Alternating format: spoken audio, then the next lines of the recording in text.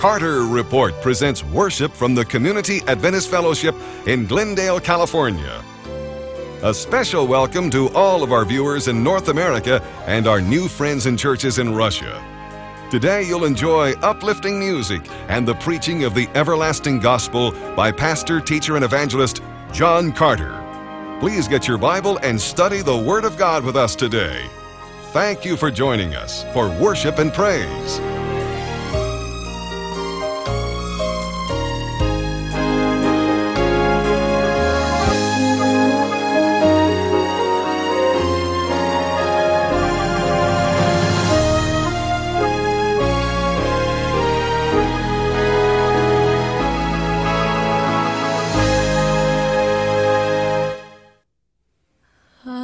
Amazing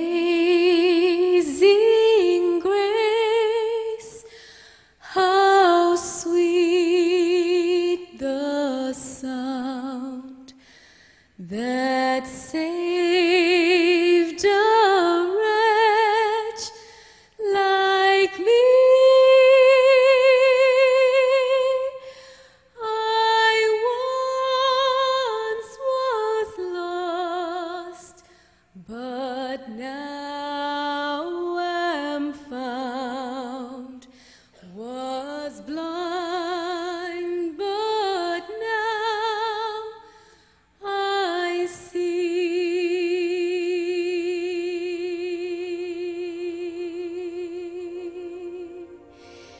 'Twas grace that taught my heart to fear, and grace my fears relieved.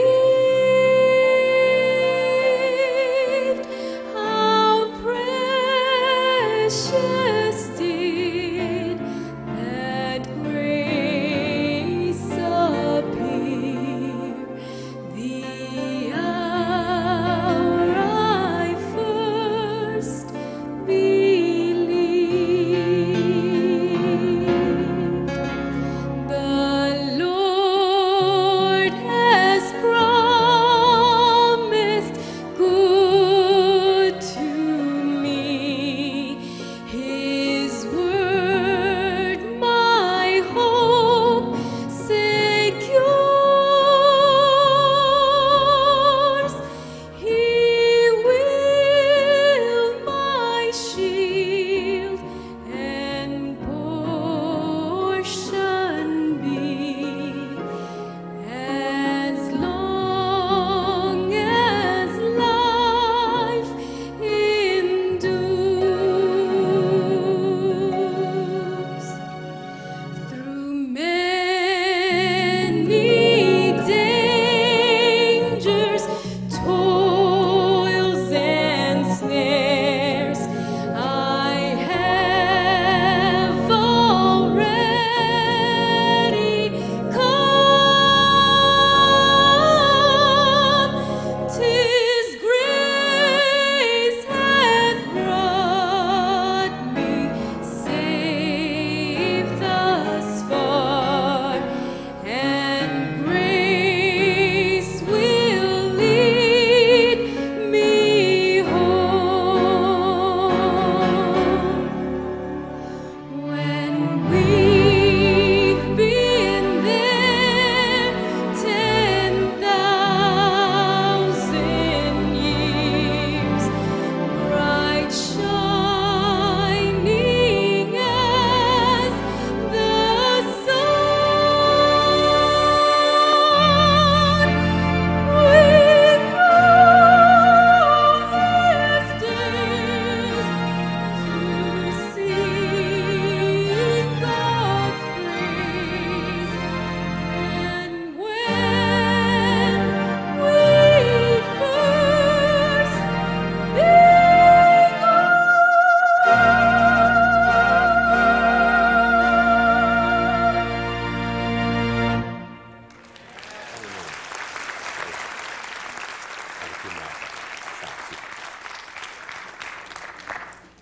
I want to thank you, Martha, so much for singing for us this morning.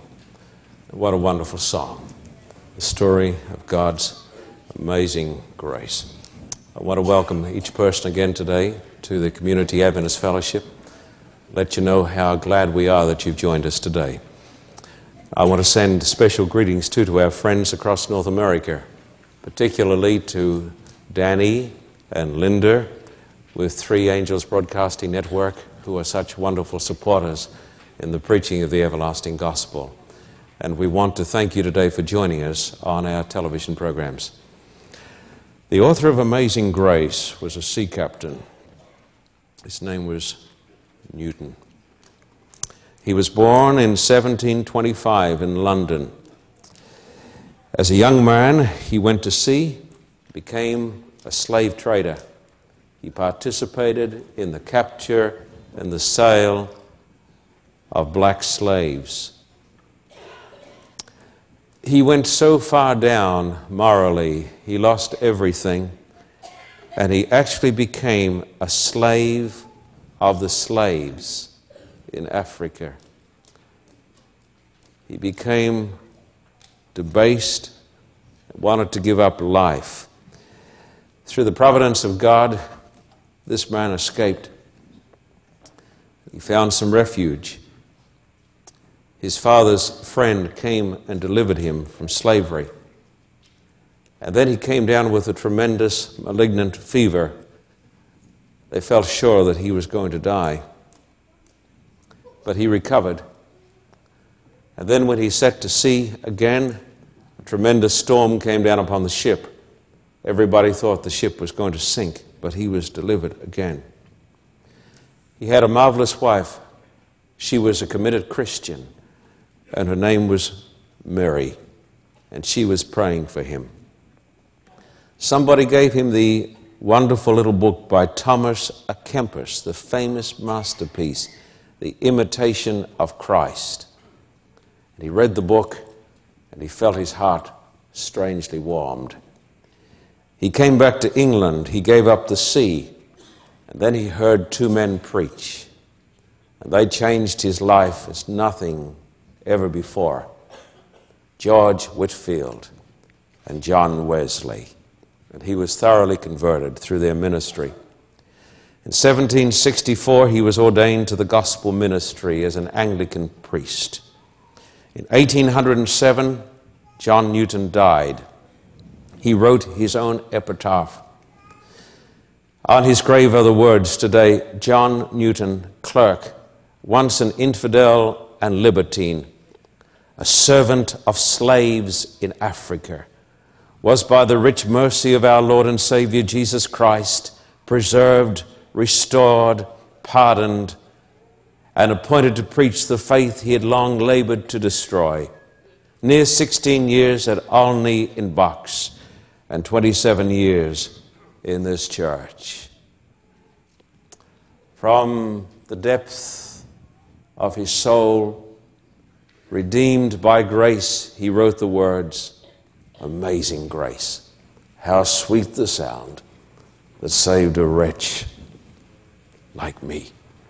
I want you to turn to one of the great passages on grace in the Bible, to the book of Ephesians chapter 2, and verses 1 to 10. It is page 825, dear people, Ephesians chapter 2. Verses 1 to 10.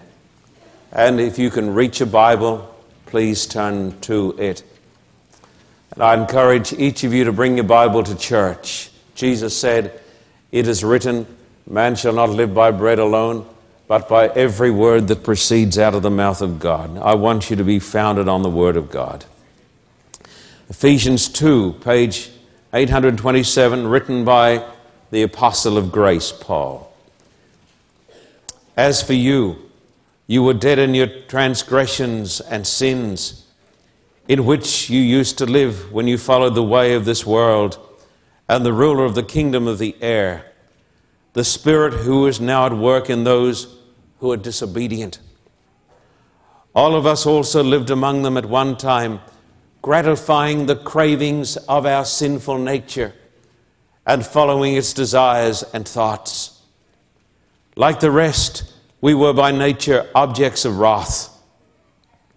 but because of his great love for us, God, who is rich in mercy, made us alive with Christ, even when we were dead in transgressions. It is by grace you have been saved. And God raised us up with Christ and seated us with him in the heavenly realms in Christ Jesus, in order that in the coming ages he might show that he might show the incomparable riches of his grace expressed in his kindness to us in Christ Jesus. For it is by grace you have been saved through faith, and this not from yourselves. It is the gift of God, not by works, so that no one can boast. For we are God's workmanship, created in Christ Jesus to do good works, which God prepared in advance for us to do. I want every person here today to know this, that this Bible is the story of God's grace from beginning to end. There are some of my dear Christian friends who believe that people in Old Testament times were saved by law, apart from grace, and people in New Testament times are saved by grace, and the law of God is abolished. And so they have 2,000 years of grace, but the rest of humanity is salvation by law, or salvation by an enlightened conscience, or some other way. I do not believe in 2,000 years of grace. I believe in grace from the time there was a sinner in the world. I do not minimize the grace of God. I believe that every person who is going to make it to the other shore will be there, saved by grace. You imagine if some people got to heaven and we went up to them and said, "We're glad that you're here. How did you get here?" And the person said, "I'm here because I kept the commandments of God. I'm here because I obeyed my conscience." And you would say, "But I'm here by grace." There would be two categories of people in heaven. My friend, there is going to be one category of people in heaven, people saved by grace. It's the only way a person can be saved, by God's glorious grace. The Bible is the story of God's grace from Genesis to Revelation. And I would urge you today to believe in the grace of God. What is grace? When the Bible says that we are saved by grace, what is this marvelous grace? What is grace? The Bible tells me that grace, and the text told us today, it is God's inexpressible kindness. It is God's mercy to us who do not deserve mercy. You may say, "I could never forgive this person because he does not deserve it." But that is why God forgives us, not because we deserve mercy, but because he is gracious and long-suffering. John Newton, when he was dying, these are his dying words. He said, "My memory is nearly gone, but I can remember two things, that I am a great sinner and that Jesus Christ is a great Savior." That is the story of God's grace. Every person here today in this church, whether we realize it or not, every one of us is a great sinner. We've all sinned against our consciences. None of us are what we ought to be. None of us are what we could be or should be. We are all great sinners. But the Bible tells us that Jesus is a greater Savior. And the Bible tells us for the person who recognizes that he is a great sinner, as did John Newton, that saint of God.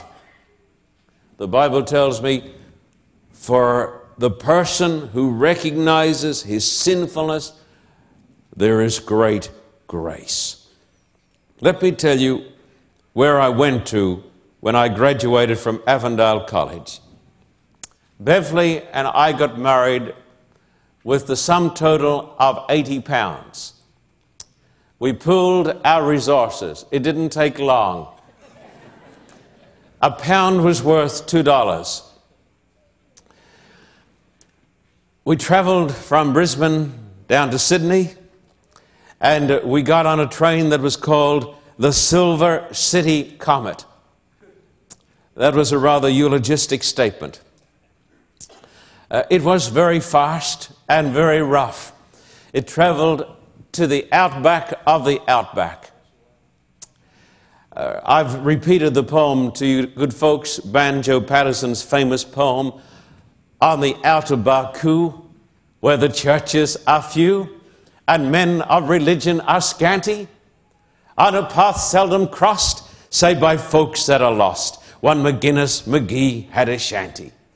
And then it goes on and it talks about McGuinness McGee and how he was christened as a little boy. And it's a very amusing poem, which is not appropriate for this dignified occasion or for this dignified audience.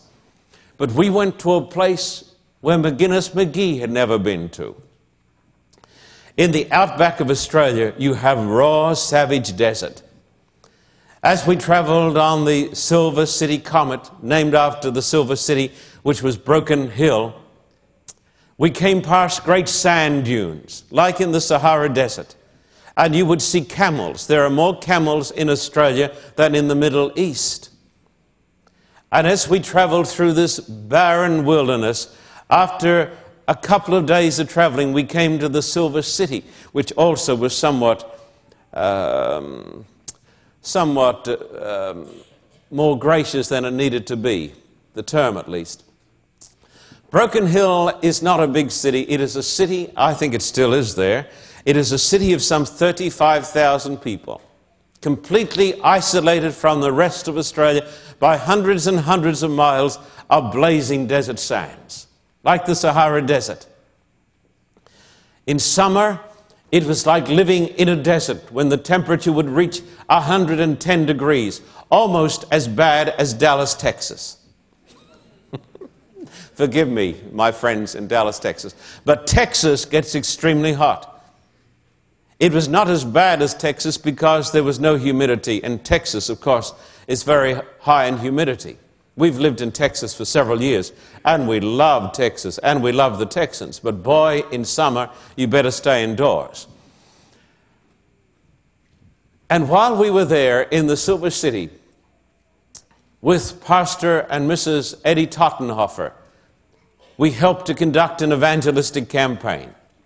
I can still see Argent Street, and I can still see the place where we first lived, because the houses there were made of metal. They were made of iron and air-conditioned, but they were made of iron because the iron would cool down very quickly in the evening, and stone houses would retain their heat. And so almost every house in Broken Hill was made out of iron.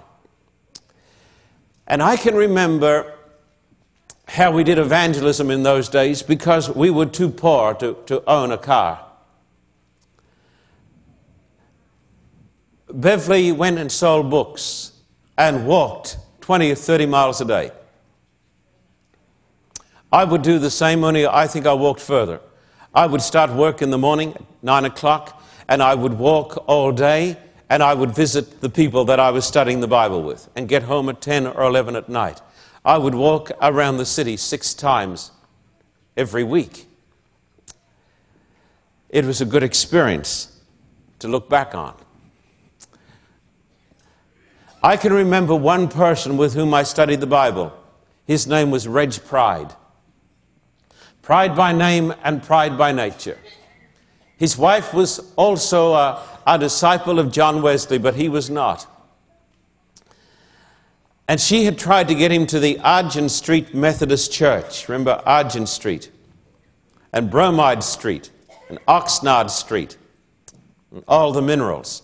Because Broken Hill was a great mining town where they mined lead and silver and zinc and gold. A great mine. And when I went to visit Reg Pride, he said to me, I am an unbeliever. I have no time for God. He said, My wife and I are having such a bad marriage, though in their 70s, that we are planning to divorce. And she said to me, if you can do anything for the old sinner, then do whatever you can. But she was an old sinner too, but one that went to church.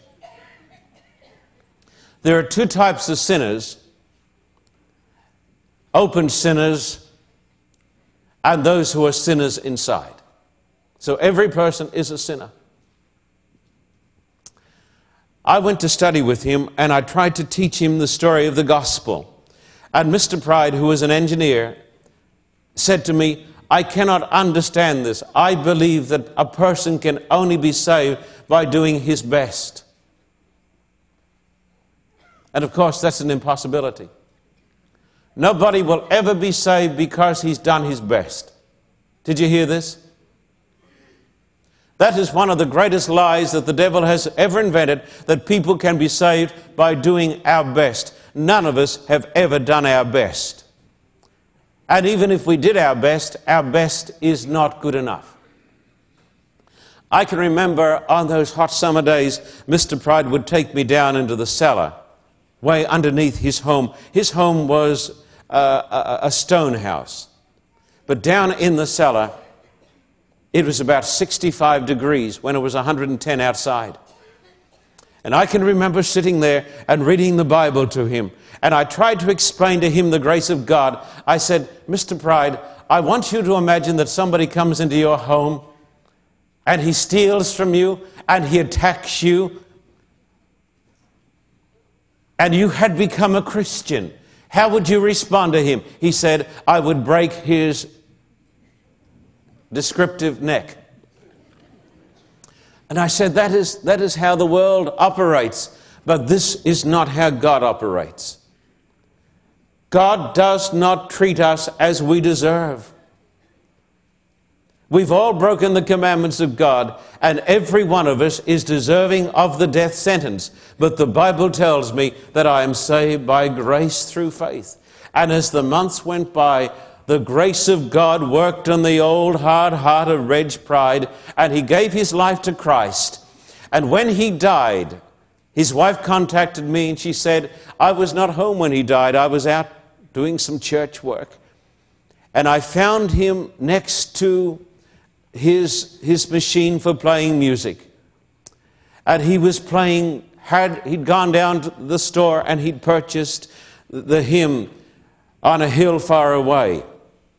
And he was playing that old hymn when he died, Saved by Grace. This was a doctrine that my father could never understand because he'd been brought up in the bosom of Catholicism. And my father had tried as hard as any man to be a good person, but he had failed. And my father could never accept the doctrine that a person could be saved by grace. But he came to accept it after some 70 years. I want you to know today that the only way that you and I will ever make it home to the kingdom of God is by God's grace and His mercy. None of us deserve it, my friend. I want to tell you something, how you can tell whether you're in grace or not. Would you like to know? It's a very simple test. Do you forgive your enemies? Are you gracious to people who are ungracious to you? Or do you have hatred and resentment in your heart and you do not forgive your enemies? Let me tell you, if you and I do not forgive our enemies by grace, God will not forgive our sins. The test of my discipleship is simple. Am I prepared to be gracious and forgive my enemies? God's grace is seen in all His mighty acts of redemption. The greatest act of God's grace is seen in the gift of Jesus to this world. When God saw us all go astray, He didn't give up on us. God didn't give up on me when I went astray. God hasn't given up on me yet. And He hasn't given up on you. But when we went astray, instead of damning us and obliterating us, the Bible says He gave His own Son. That was grace. Jesus came and lived in this world, kept the law of God perfectly, died for our sins on the cross, made an atonement for our sins, and rose from the dead. He's now our high priest in heaven. He intercedes for us today. That's the grace of God. We don't deserve it, my friend. Let me open my heart a little to you, because I think you empathize with what I'm saying. I've had people over the last few years come to me in California, and it's true everywhere in the world, and they've said to me, we left the church because the church was filled with so many hard people. Did you know that millions are leaving the church because people in the church do not understand grace? The church does not exist as a museum for saints. It is a place where sinners come to be saved and to be healed. And I'm not here today because I'm a sinless person. I'm not here because I'm good. I'm here because I need grace. And I need mercy. And I need forgiveness. And so do you. And the greatest act of God to this world was when He gave Jesus. That was the act of grace. When God forgives my sins, when I don't deserve it, it is mercy and grace. I want you to come to what some people would say is the greatest passage in the Bible. Page 797, the book of Romans, chapter 3. I love the book of Romans. Love the book of Romans. The British reformer Tyndale called it good, glad and merry tidings that makes a man's heart to sing for joy and his feet to dance. It's the great book on salvation. Page 797, Romans 3 and verse 19. Now we know that whatever the law says, it says to those who are under the law, so that every mouth may be silenced and the whole world held accountable to God. Therefore, no one will be declared righteous in his sight. What does it say? By observing the law. Rather, through the law, we become conscious of sin. Now, there may be a person sitting here today from a legalistic background, and you're counting on your performance to be saved. Let me tell you something, it's not going to work. The Bible says that no person is declared righteous by keeping the law. Now, why is this so? Because there is not a single solitary soul in the whole wide world except Jesus who has ever kept the law of God perfectly. Otherwise, we wouldn't need a Savior. And so the Bible says nobody can be saved by keeping the law. The law simply tells us that we are sinners. And the law drives me to Christ so that I can be justified by His grace. Read on, please, verse 21 and onwards. But now a righteousness from God, apart from law, has been made known, to which the law and the prophets testify. It's in harmony with the law. This righteousness from God comes through faith in Jesus Christ to all who believe. There is no difference. All have sinned and fall short of the glory of God. It says fall short. That means now. All have sinned in the past, and we fall short of the glory of God and are justified freely by His grace through the redemption that came by Christ Jesus. The Bible tells me that I'm saved by grace. The Bible tells me I'm forgiven by grace. The Bible tells me that God accounts me righteous by grace. Not because I'm good enough, but because Christ is good enough. So the Bible tells me from beginning to end, and that's the way it's always been. That's the way Noah was saved. Noah found grace in the eyes of the Lord. That's the way Moses was saved, by grace in God. The Bible says in the book of Galatians that God preached the gospel to Abraham. Abraham wasn't saved by being good enough or by keeping the law. He was saved by the grace of God. And God forgives us not because we're worthy, but because His Son is worthy. And so forgiveness is an act of grace. The act of changing the life is also an act of grace.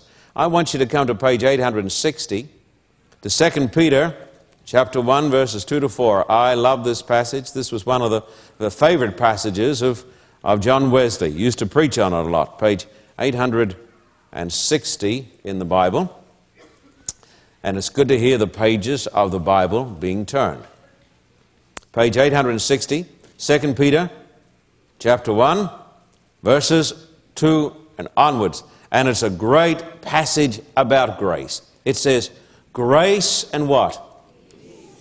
Would you like to know how to get peace? How do we get peace? We get peace by accepting grace. That's how you get grace.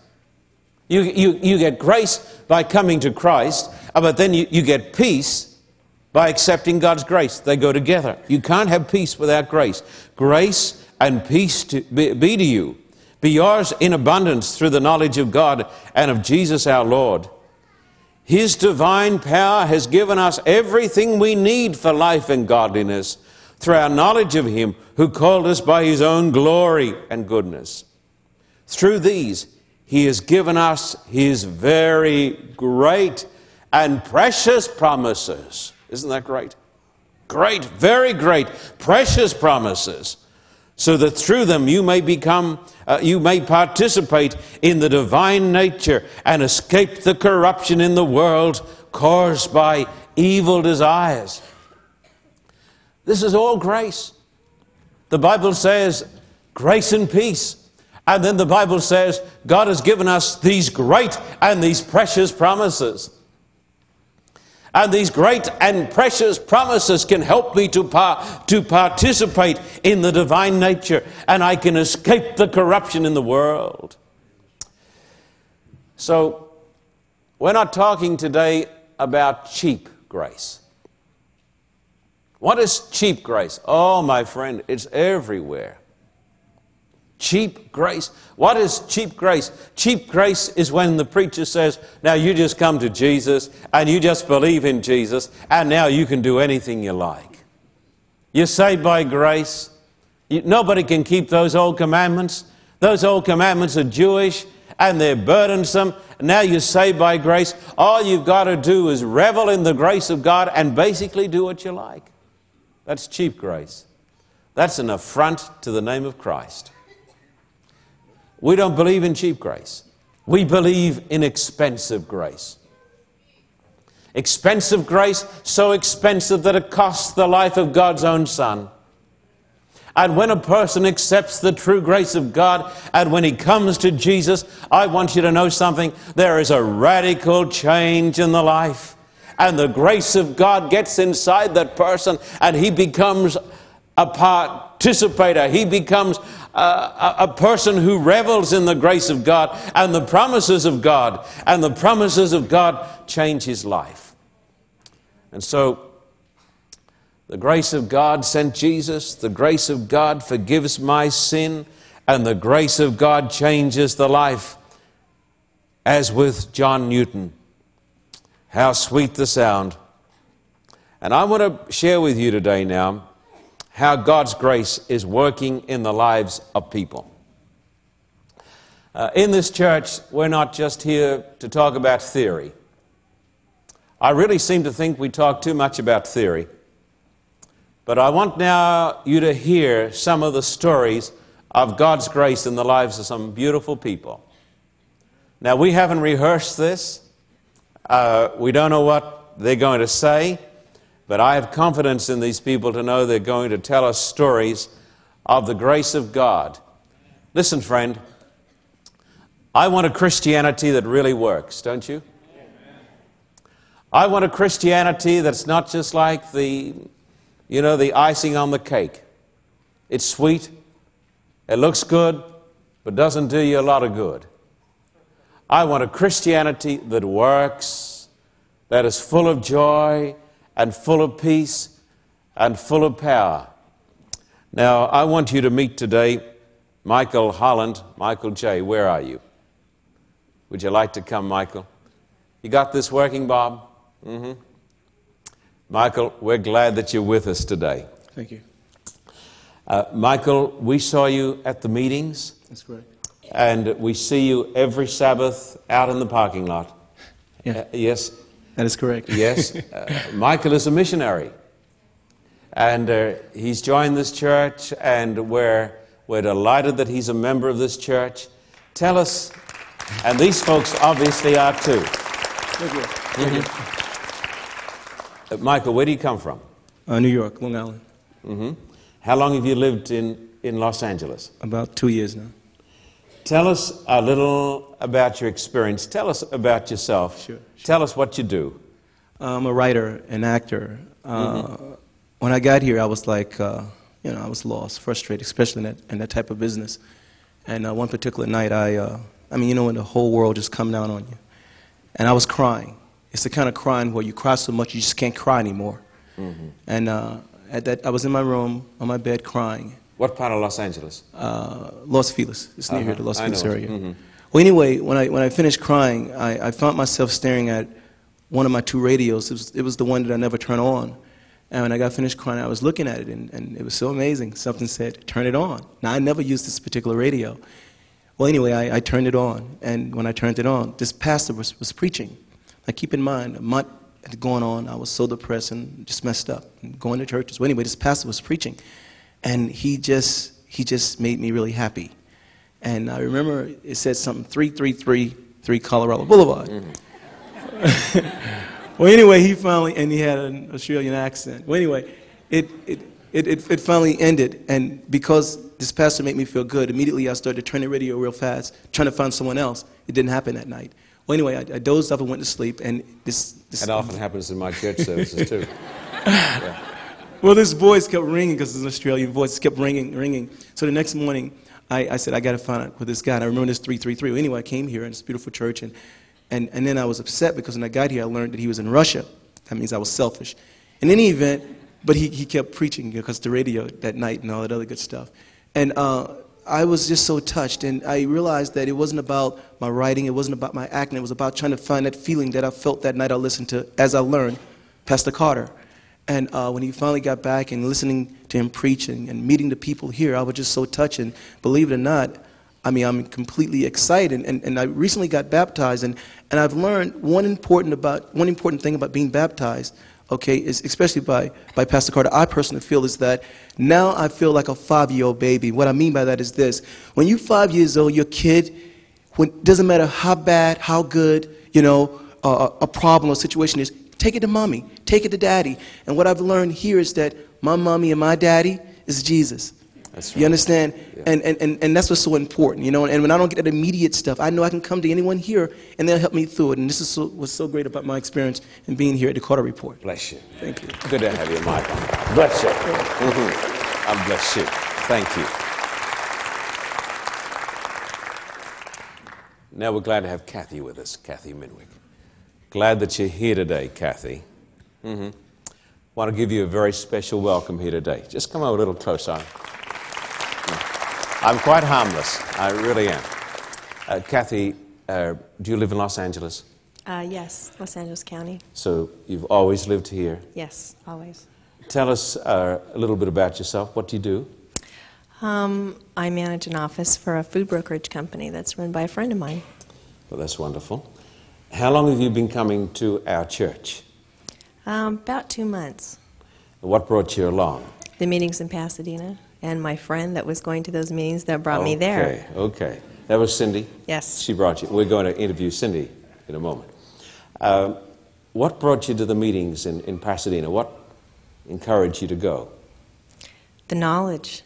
The opening of the eyes of the Bible that I've never had anywhere else. How did you see? Was it because of your girlfriend? Did she give you a handbill, or did you see it on television, or? Well, she just said, "Well, I'm listening to this. Okay, going so to these she meetings," brought you. and she brought me. Yeah. What impressed you as you studied the Bible? How clear with God's blessing the Word becomes. When you struggle along to read it without asking for help, that you just can't. It doesn't make any sense at all. But when you ask for His help and His guidance, it's all there right in front of you. Have you been blessed? Yes. Many times in many ways, but especially now that things are a lot more clear to me. Do you have peace? Yes. I'm very happy for the first time in a long time and very Yes. content with my life. And you believe that Jesus is your Savior? Always. And you feel good inside about it? Oh, yes. And we're just feeling good inside about you today.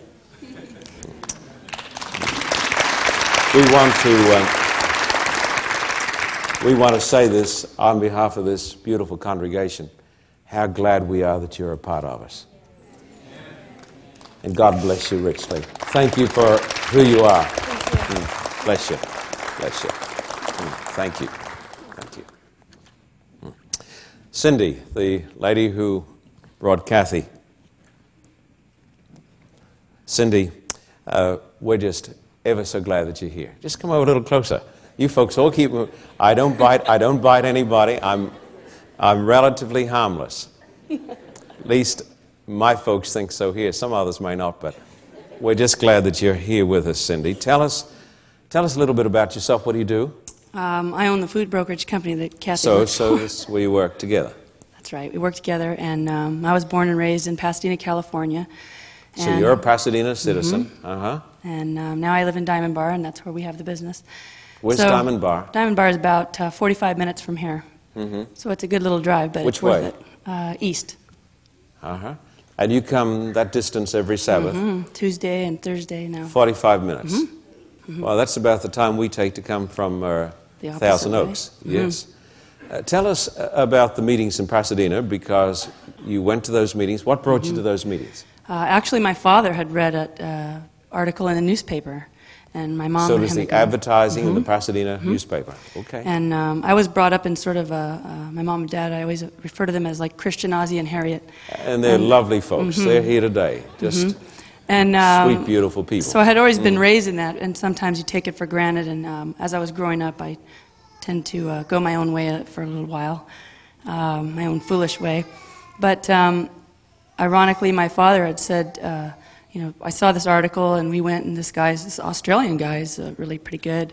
He's very knowledgeable. My dad was always big on, is it the truth, and is it from the Bible? And That's important. so he said, you might want to come along with me. And I said, all right. And from the first time when I came, I thought, boy, this is great. I had never learned so much about the Bible since we first started coming. Then I have, been born and raised in it, and I always heard it, and I knew, I love God, I know I want to go to heaven. But I'd never, I never understood it like I did the way you explained it, and the way you explained the way things are going to happen. I always felt nervous, like I just wouldn't want to miss out. I don't know who the Antichrist is. I don't know. Am I going to know all these things and all these monsters in Revelation? I know they're coming, but I didn't. I really thought that. I just. I used to ask my dad, well, how am I going to know? I don't know. Yeah. And when you explained, I thought, I get it now. And I told Kathy, you got to hear it. You got to come hear this guy, and you got to go, and come on. And I'd put the tapes on at work, and so we were kind of listening to it. And, What does Jesus mean to you? he's my savior. I know that because I believe in what he's done for me, that he gives me great peace in my heart, and that by believing in him, I'll live with him eternally. Now, the Sabbath was something new for you. New for Tell us me. what you think about the Sabbath. As you brought out all the truths about that, thankfully I wasn't born with a block always, like I had No. my set ways. Sure. So when you explained to me, I thought, oh my gosh, I've been going on the wrong day.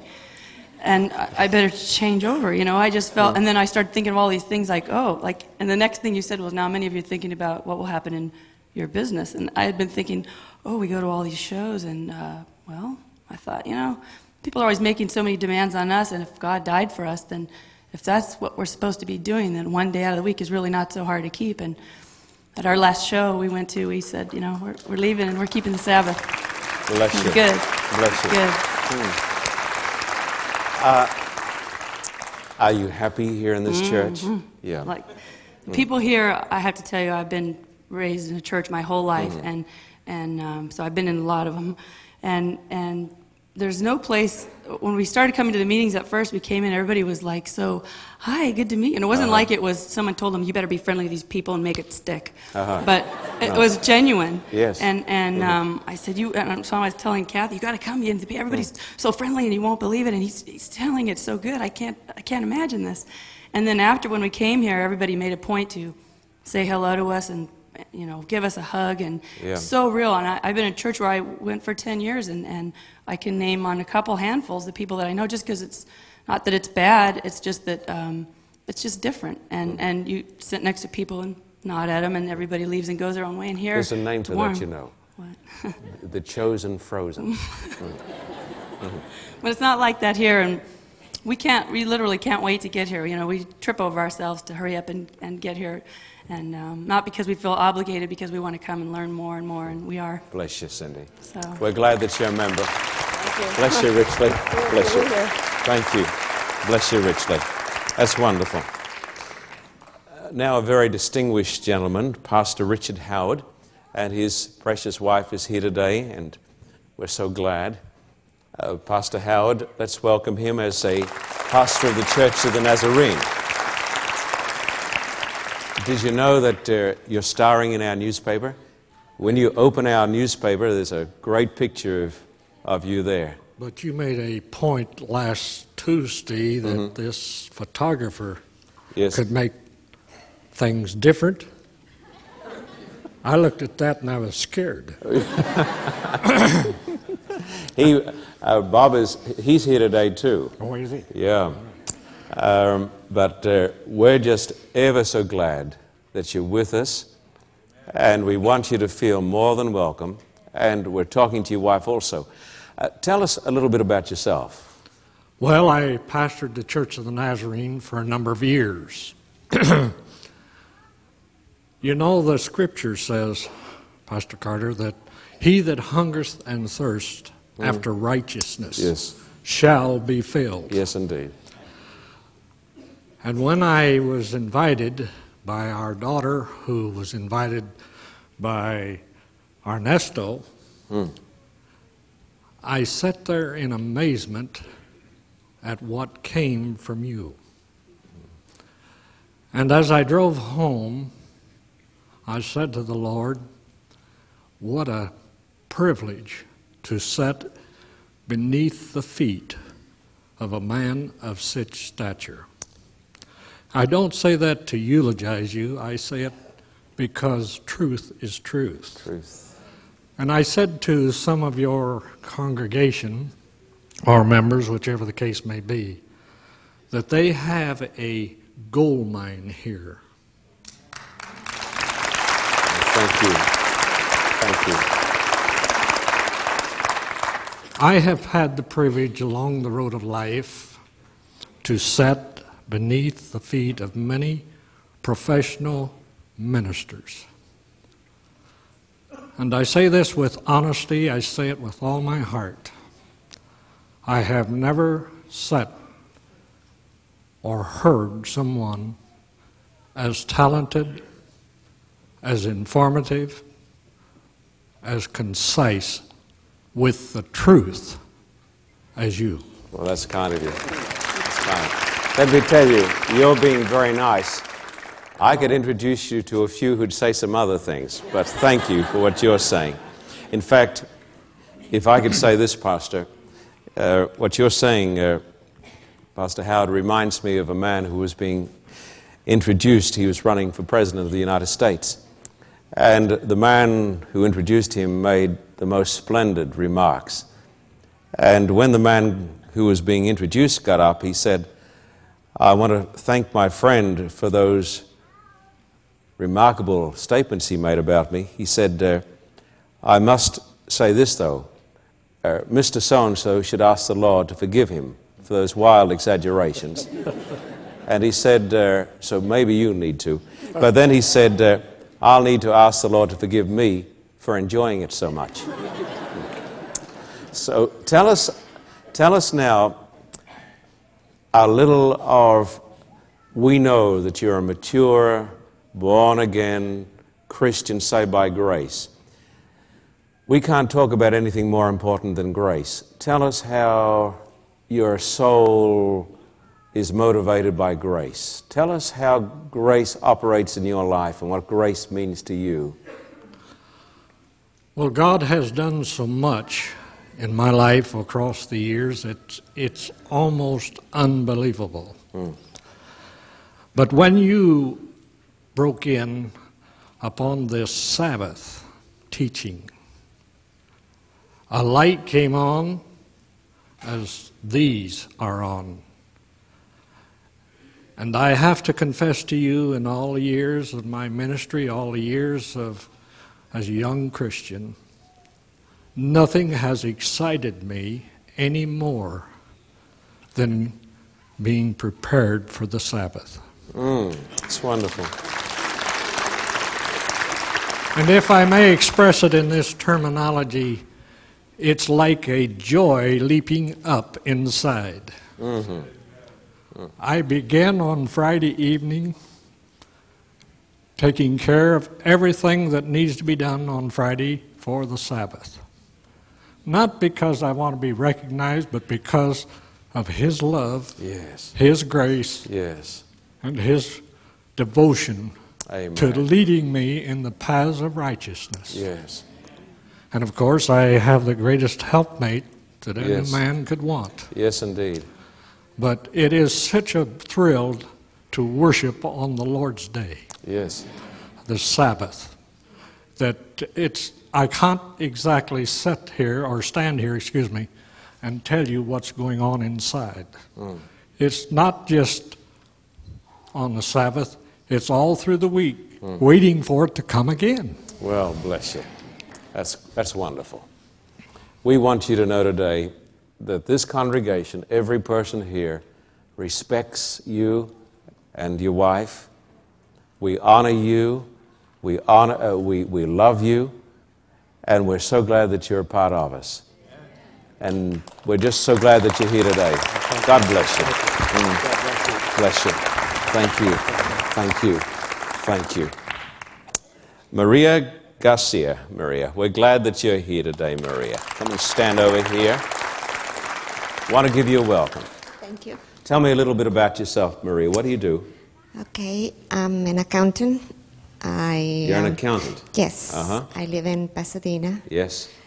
I received a flyer, invitation about your meetings. Yes, yes. And I'm always fascinated by the Bible, which I was never able to read because it was forbidden in Mexico to do it. Uh-huh. I'm a Mexican. Yes. I came to this country when I was 23 years old with my husband, and I was Catholic, 100% Catholic, and I was amazed by all the information that you provided for us and that got open to us in the auditorium in Pasadena.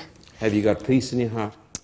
Well, I learned to get it because my husband has suffered a sickness which is manic depressive, and he blessed me many times by giving me a lot of strength to put up with the sickness, which created many different problems.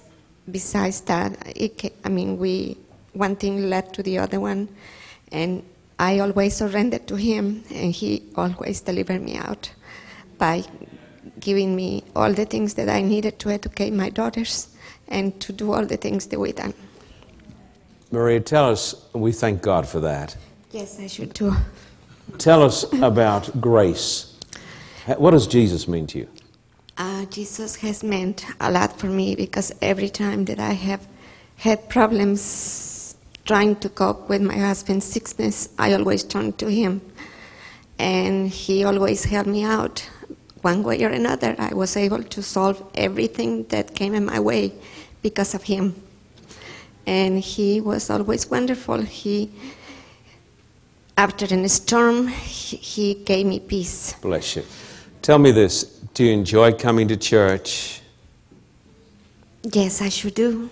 I should do. That's the reason why I, follow all your meetings in Pasadena. That's why I'm here. And Yes. I wish that God will give me the wisdom, the knowledge, and the eloquence to transmit this to my family so Yes, they can indeed. also listen to the same Yeah, message. bless you. It's a wonderful message.